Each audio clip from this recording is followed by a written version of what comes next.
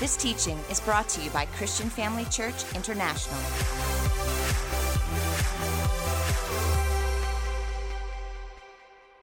Could we remain standing for a while? I just would like to thank the Lord so much for today and to bring greetings from Uganda in particular and East Africa in general. And I would also like, before this great company of saints, to just express my own and, of course, together with my dear wife, Christine, particularly and in general, the leaders in East Africa would like to appreciate Dr. Theo and Dr. Bev for accepting us as sons in the house. And for being there for us and for allowing God to use you in leading us to the level now where we are growing and looking forward to what Dr. Torrance said, there is always more in Jesus.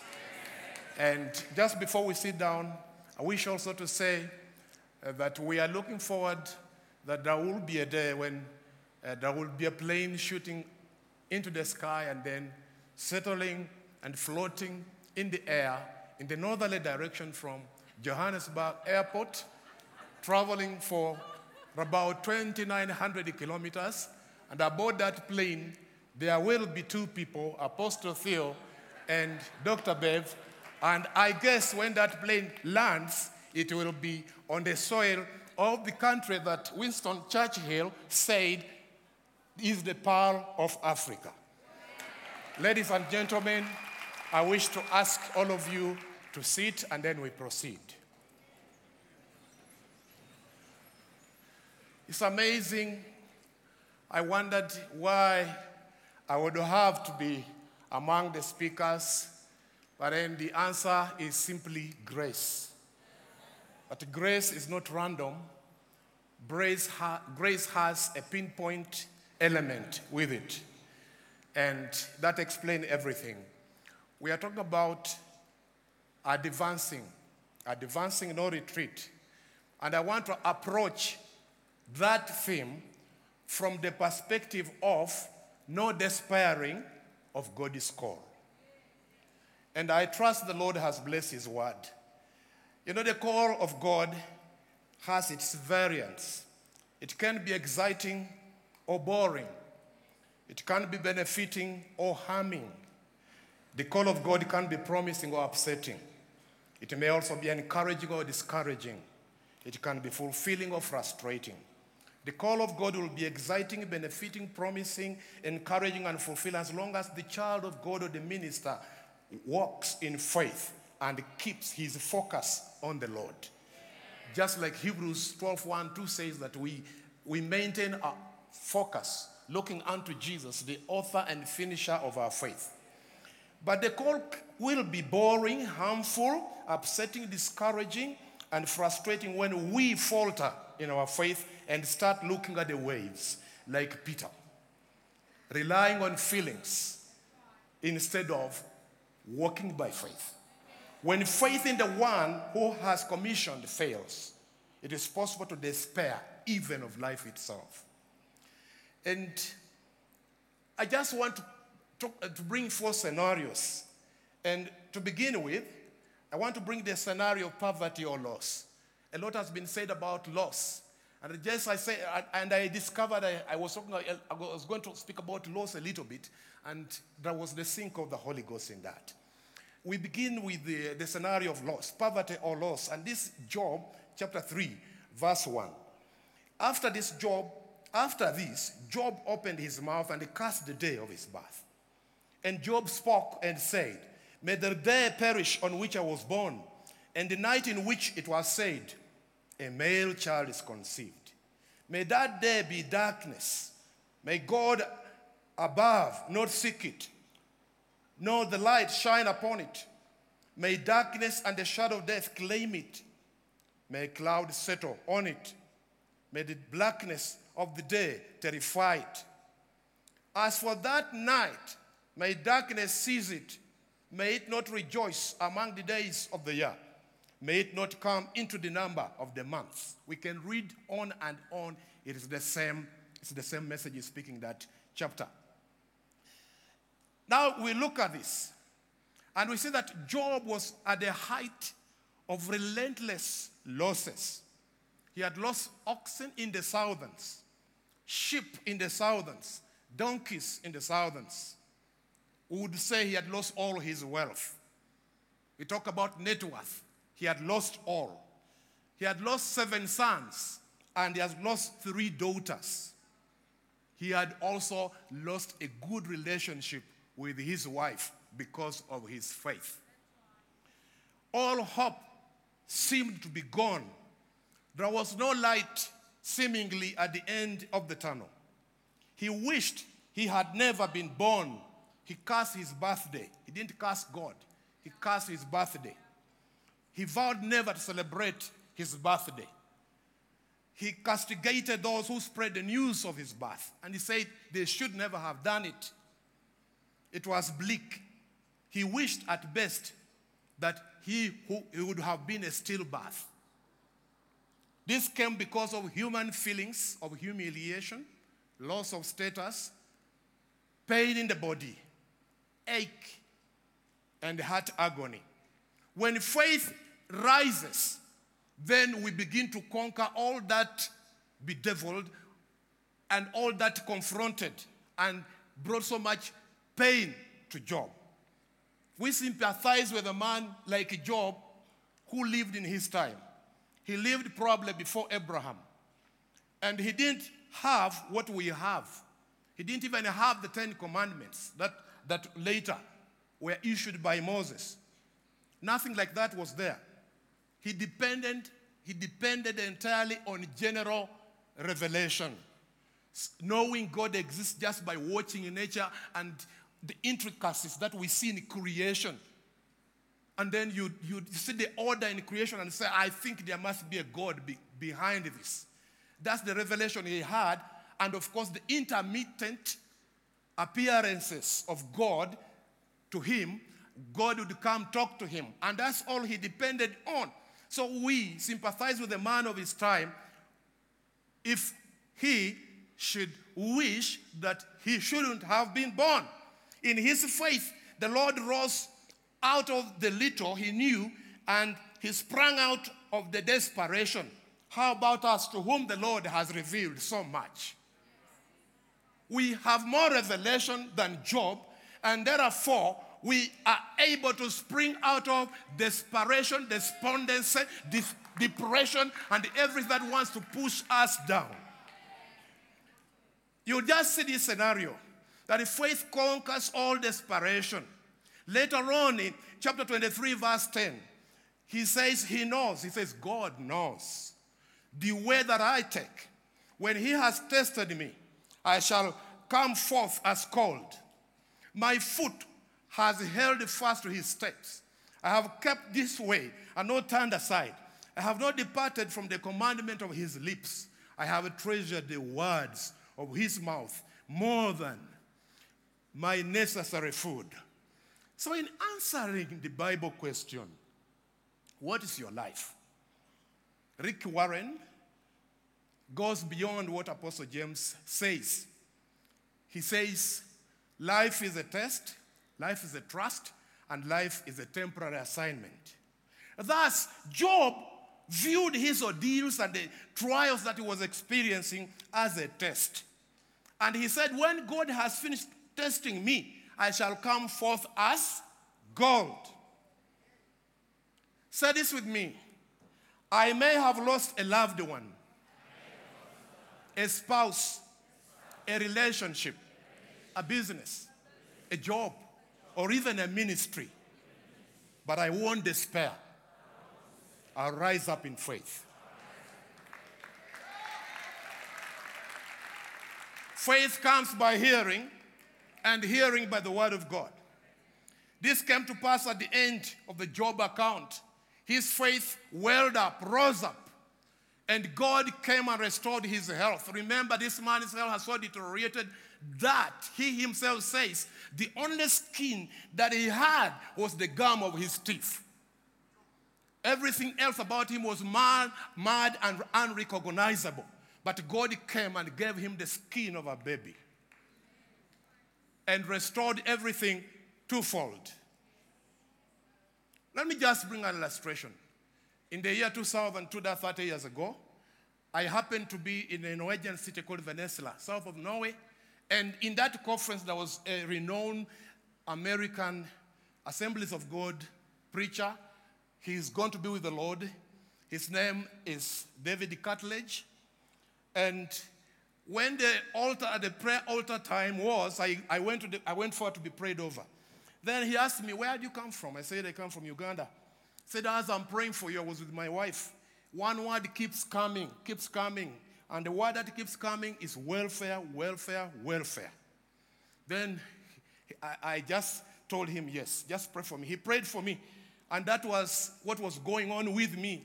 I know I'm called, I have the anointing, and the Lord is with me.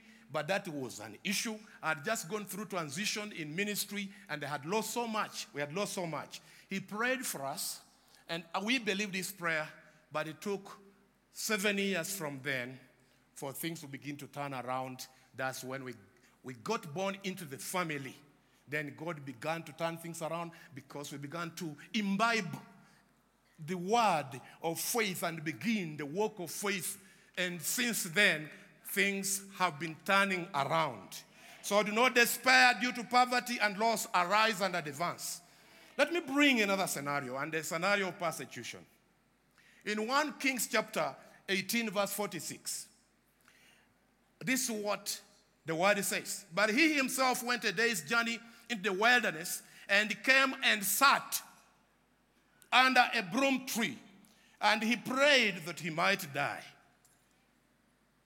The other one cast the day, his birthday. This one prayed he should die. And he said, it's enough now, Lord. Take my life, for I am better than my father. I'm no better than my fathers.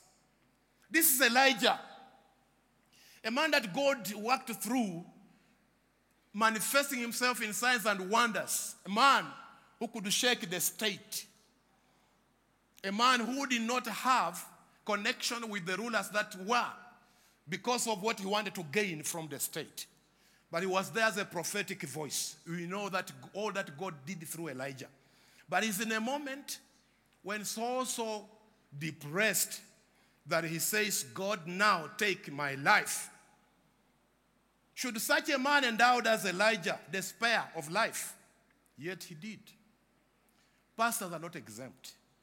Surveys depict pastoring as one of the highest pressure jobs. And many pastors, all their children have despaired and even committed suicide in our day. In postmodern times. Not yesterday, postmodern times. And the scope of this message does not allow me to begin to sample some of them that we know. But that's the reality of life today.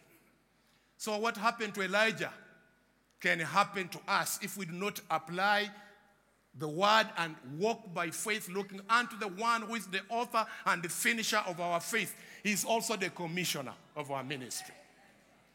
Elijah despaired of life due to the relentless persecution.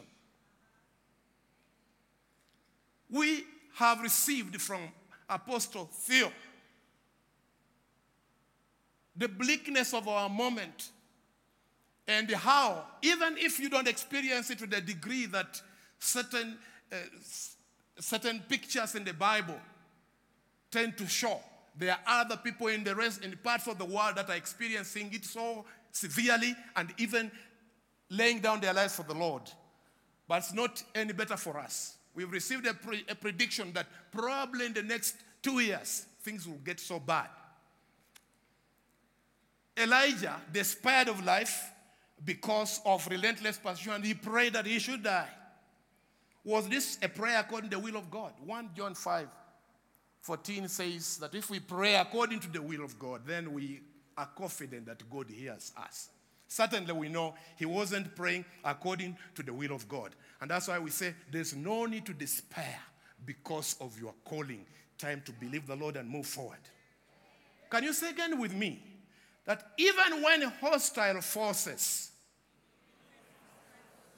seem to be winning against me. They are not at all. Elijah thought that Jezebel was winning against him, but she wasn't at all. He came to a point he thought he was the only one remaining that was faithful to God, but he was corrected that there are other 7,000 invisible to you, but visible to God. We just got a message through one of the servants of the Lord speaking here that you are not alone. Even if the persecutor's powers seemed intractable, it was actually on the wane. There was more to the eye than Elijah could see.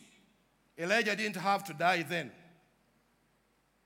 After receiving the Rhema word, as contrasted with the Logos, his faith revived, and he embarked on the last leg of his ministry before he departed into glory. He lived to prepare a successor, so his calling was perpetuated and his legacy endured. Can you say with me, I will live to prepare a successor, somebody that does what I do, and my legacy will endure. It is wise to install a successor while alive so that there is no succession stampede after a great leader lives for eternity. Why would you even want to die before you have prepared someone to carry on with your call? Elijah came out of despair, so you too, I, must come out of every despair for whatever reason and whatever cause. Still on the scenario of persecution, I will briefly talk about another servant of the Lord, Jeremiah. Jeremiah 20, verse 9. Then I said, I'll not make mention of him, nor speak anymore in his name. But his word was in my heart like a burning fire, shut up in my bones. I was weary of holding it back, and I could not. This Jeremiah, he also wished he should die. Do not despair, therefore, due to the indwelling feelings. You revive your faith in the word. Revive your faith in the word. Dr. Theo teaches us to recharge our faith through praying in tongues.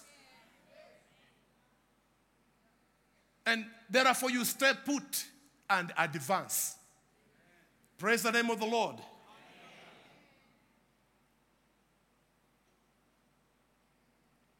Look at somebody like Jeremiah. You understand how he comes into this. God, when God calls him, he promises him a very lofty picture of who he has to be. That he will uproot not villages or small people, but nations, and replant them again. And he has that big picture. And then he's here looking like a weak person, a weak man, persecuted, battered, beaten, and he looks like he's insignificant. He's in prison in and out, the man of sorrows, prefiguring Christ. And that's why he feels it's finished. In verse 14, he says, "Cursed be the day in which I was born. Let the day not be blessed in which my mother bore me. Let the man be cursed who brought news to my father, saying, a male child has been born to you, making him very glad." Please do not despair of life. Burnout is not something to talk about proudly, because we have resources in God to keep us burning, not burning out. I want to bring the second last scenario. And it's prejudice. Pride and prejudice.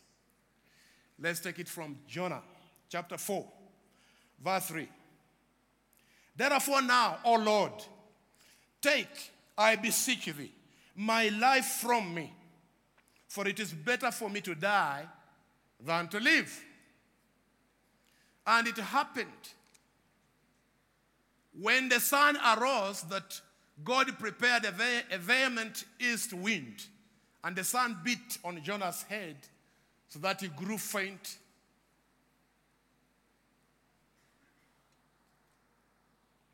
Then he wished death for himself and said, it's better for me to die than to live. So these are very distinguished ministers of God, but they are coming into this situation. Jonah's predicament ensued out of pride and prejudice. He felt that the cruel Assyrians didn't deserve divine mercy. Archaeological reliefs depict the Assyrian kings as overly brutal and atrocious in the treatment of POWs. They tortured them, they impaled them, and they flayed them, skinning them. So cruel. And Jonah knew who these guys were. He wondered how they too could be candidates of God's mercy. And so he was reluctant, actually defiant about going there. And because of that prejudice, he comes to a situation where he's praying to God that God should kill him. Why? Because he has gone anywhere and preached, and he's expecting God to mete out the judgment that he had pronounced, but somehow God has mercy on this great city, the great city of Nineveh, which is Mosul today in modern Iraq. So he feels God should have killed them. He felt they should not live at all. Pride and prejudice says, my culture is better, my tribe is better, my country is better, my race is better, my fraternity are better, my generation is better, my gender is better, my class is better, etc. That's pride and prejudice. Jonah despairs not because he has failed in his mission. In fact, he has succeeded a lot. But the success he has attained is corrupted by his prejudicial predisposition. And so he wishes should die because God has refused to kill people he thinks should die. Can you say this with me again? To overcome prejudice, you decide to see things the way God sees them. See nations, see races, see tribes, genders, fraternities, generations, classes, as God sees them. We continue. This way, I won't despair when ministering even to the most obnoxious of cultures, as long as I know the Lord has called me to them. There's a lady here, Elizabeth Elliot, the wife of Jim Elliot. They were called, and they went to the country of Latin America called Ecuador. And when they were there, you know, these people had love for these people that were hidden then. I don't know now.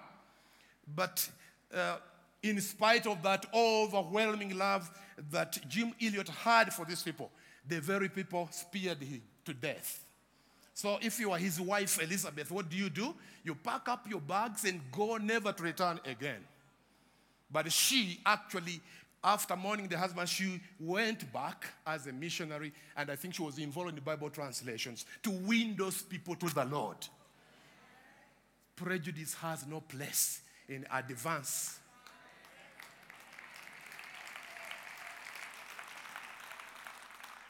So finally, I will generalize as problems as the last scenario. Let's go to 2 Corinthians 1 verse 8. For we do not want you to be ignorant, brethren, of our trouble which came to us in Asia. We don't want you to be ignorant. It's so amazing when you see men of God, accomplished men of God, women of God, even our spiritual father, Apostle Theo, illustrating some of the messages with their personal experiences, with their family. It's biblical. Paul says, I don't want you to be ignorant about the trials that we have gone through. He will say that and show you how he got the victory. He says in verse 9, we had a sentence of death in ourselves that we do not trust in ourselves, but in God who raises the dead. And he says, God who delivered us from so great a death and does deliver us, in whom we trust that he will deliver us. So even Paul and Tim despaired of life because of the problems they were facing, the hardships, the afflictions, the suffering, depending on the translation you choose to use. When it occurs to you, trust not in yourself, but in God who raises the dead. Elizabeth Eliot said this, quote, "Fear arises when we imagine that everything depends on us," unquote. God will deliver from the greatest of troubles. He will continue also to deliver. There is always more in Jesus. Remember, there are many saints who know about your situation. They are also praying for you. No despair due to the problems you are going through. Do not stoop. Rise up and advance. I think I just want to say this as I conclude. All the scenarios cited above involved people like you, like me.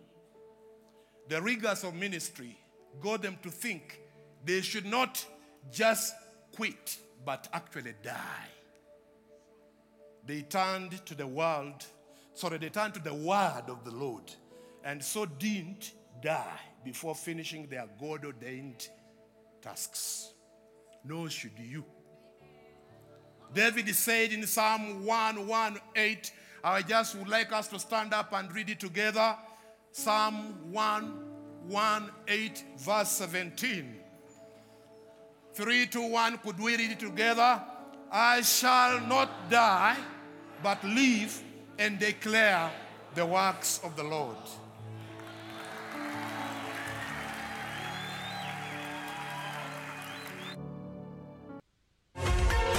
Thank you for joining us during this episode of Living Life with Dr. Theo and Bev Vollmerans. We hope that through this inspired teaching, you had an encounter with God. If you enjoy the teaching ministry of Apostle Theo and Dr. Bev Vollmerans and would like to enjoy more resources, we hope you will visit our website at www.christianfamilychurch.co.za, or for our American listeners, www.christianfamilychurchsa.com.